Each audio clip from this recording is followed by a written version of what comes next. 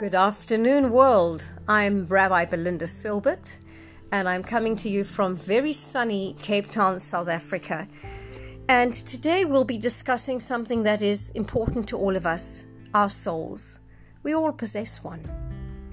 And we don't understand exactly what they are. However, in Kabbalistic Judaism, we are taught the exact anatomy and, as it were, physiology of the soul.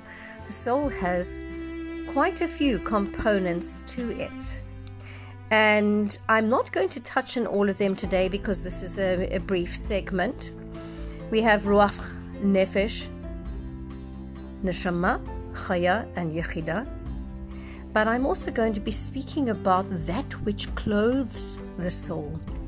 The soul is, as we say in morning prayers, we say, the soul you have given me, God, is a pure one. And indeed, the soul is something that is eternal. It cannot be tainted. It is, it was, and it ever will be. The soul is, at its heart, really a part of God. The highest part of you still indwells God.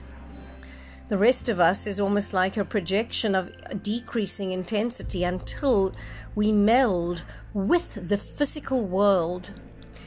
And how is that done? It is done through your spirit.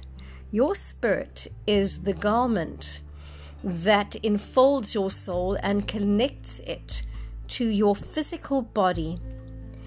Your animal soul is connected to your vehicle, which is your human body.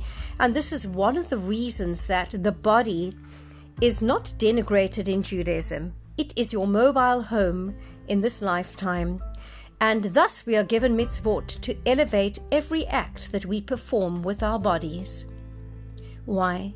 Because that animal part of our souls, called the Nefesh Behemit, can be elevated to the Nefesh Elokit, the godly part of the soul, which then attaches to the next part, and which is your Neshama.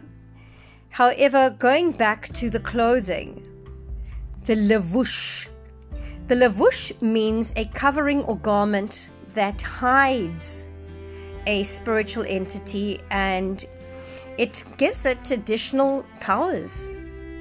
And in each lifetime, since Judaism does in fact recognize reincarnation, we get a different Levush.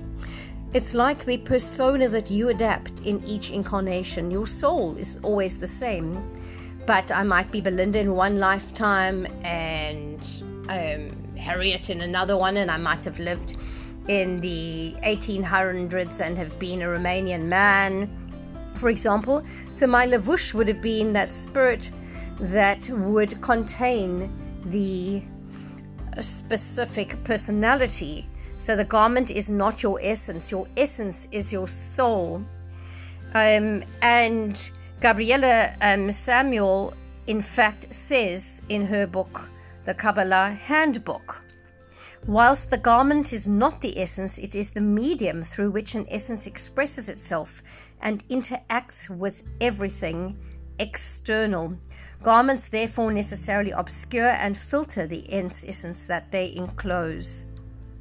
And I find her insights to be very congruent with my own.